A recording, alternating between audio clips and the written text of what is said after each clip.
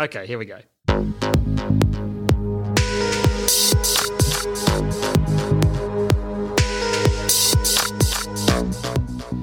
Welcome back to Coach Class with me, Dom Birch. This is the podcast where I get to speak to inspirational leaders and coaches from across the world. And I'm absolutely delighted this week to be joined by a fellow barefooter. Sorrel Roberts is a professionally and academically accredited coach. She's passionate about harnessing the benefits of coaching to assist organisations and individuals in realising their potential.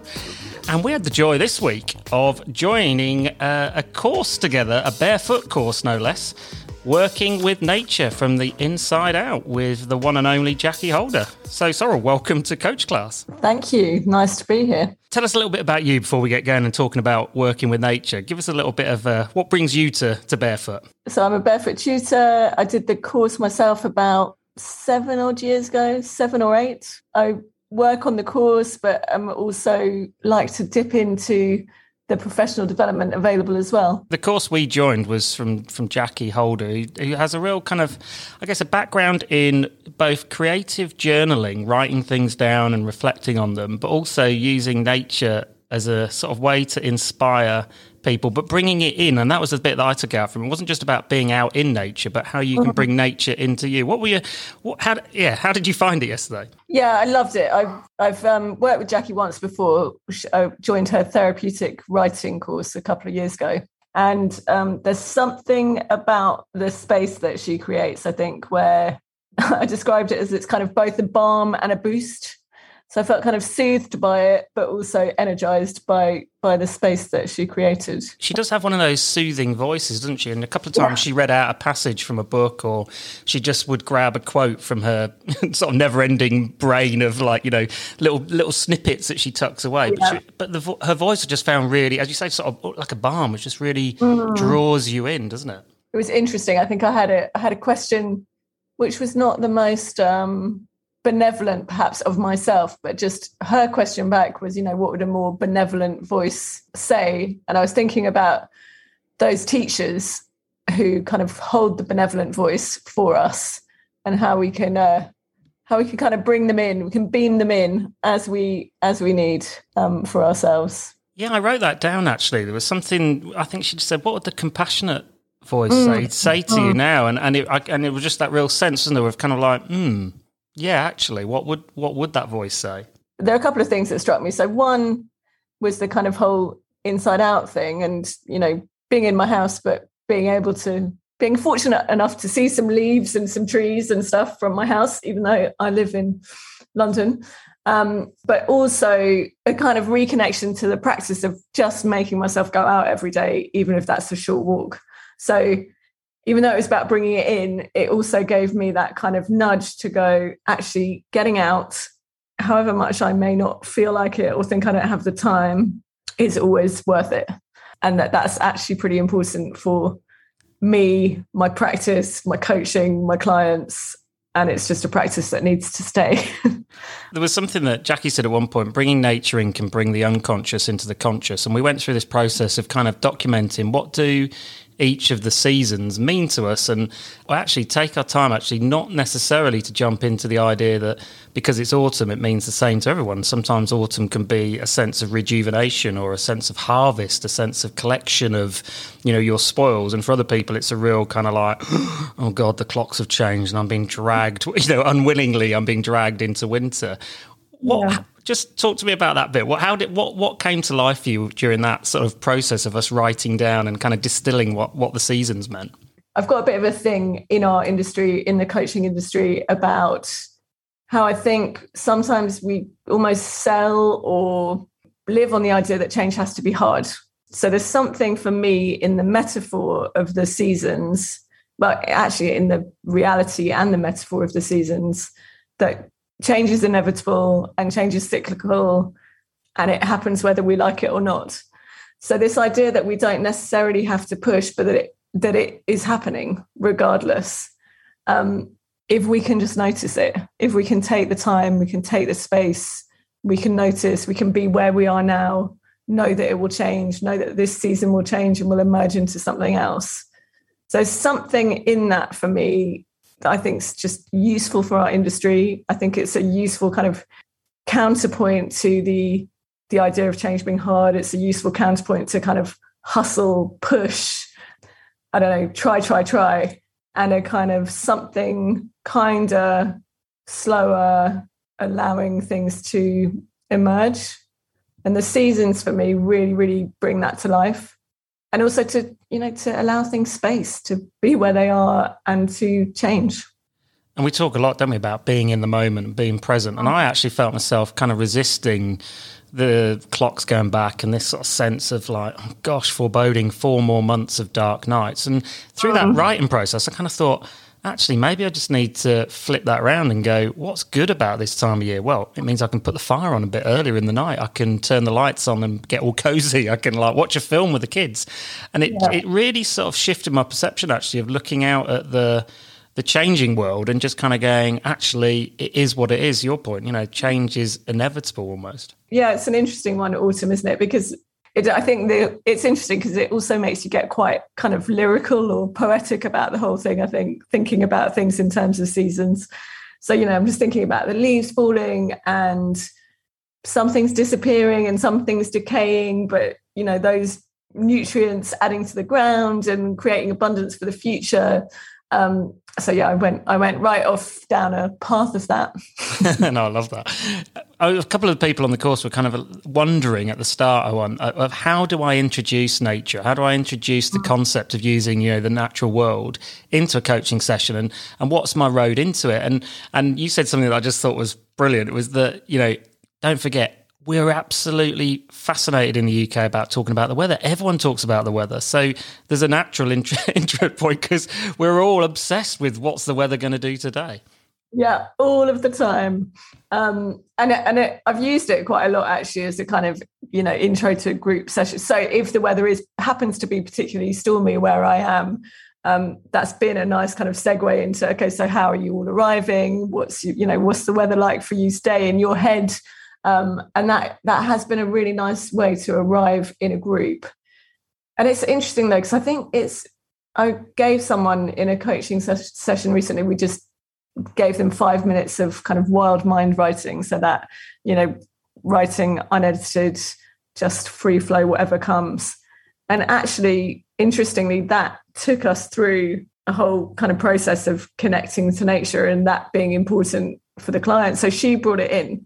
And then we worked with it, and then it was kind of became a massive part of our session and what she needed for herself in order to have resilience, in order to kind of be happy, be well, do what she needed to do, resource herself. So yeah, I think it's just that not kind of shying away from the metaphor. And as you say, it's a metaphor that's so available to us all of the time. People are introducing it all of the time. So we can potentially quite easily run with it.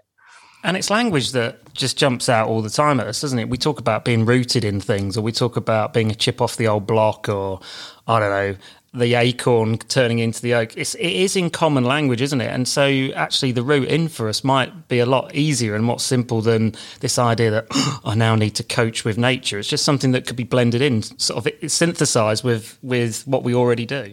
Yeah, absolutely. Jackie made some great points about, how you can bring it in, and, not everyone is going to be sat in a room where they've got access to viewing plants. They might be able to see sky, but they might not be able to see trees. But, the idea that actually an image of nature put up on a screen can do something for us as well. And then the other thing I was thinking about recently, or in the past year or so, is just I've had those moments with clients where they're just literally sat in front of Zoom going, and they're describing feeling like they're kind of, the walls are coming in. And, they're kind of stuck in a box, and we've just gone, okay, right, have you got a park that you can walk in? Let's just both grab our phones and take the session to the outdoor space. And things just become more possible. There's been more mobility, more flow, just from responding to actually, we don't have to sit here feeling constrained by the limitations of our screens, and we can actually get out. And that sense of expansiveness, isn't it? Like the possibilities then seem to unfurl in front of you when you allow yourself to just get out of the four walls or out of the headspace even of being sat there. It reminded me, I mean, I did a sort of walk and talk session with a guy he's in Lisbon in Portugal, right? And I sort of said, we pre-agreed it, I'm going to walk out of my house, you walk out of your apartment. And we both ended up in sort of similar but very different places. I'm in Yorkshire, he's in Lisbon.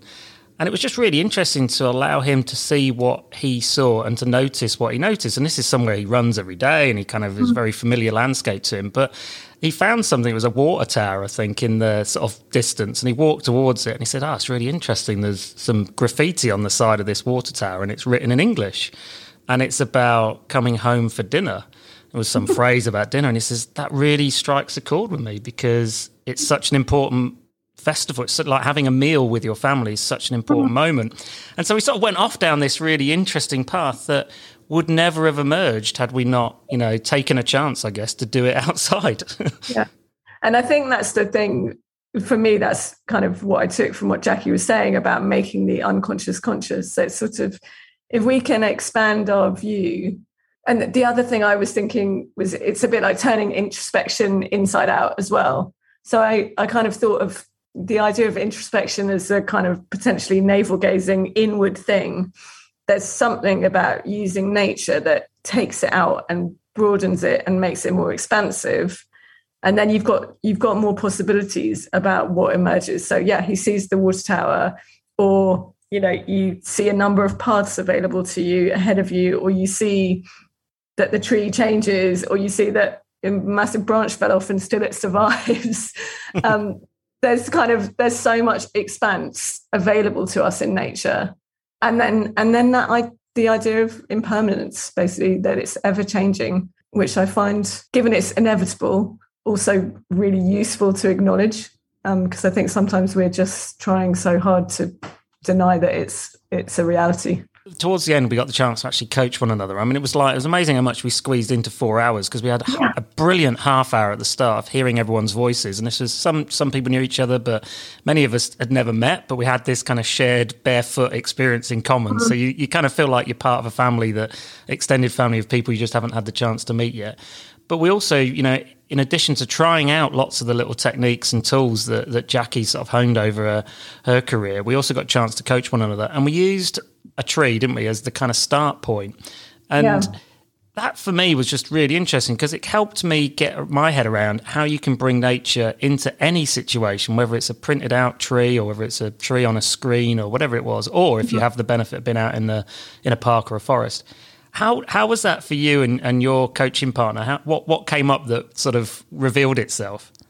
Yeah, I think it's interesting, isn't it? Because even though we're all coaches and we might have coaching, we might have supervision, it's always just a delight to have some space for that, isn't it? And also to have some kind of almost unallotted space. I hadn't gone with a specific goal to the session. I was in a more kind of exploratory mood.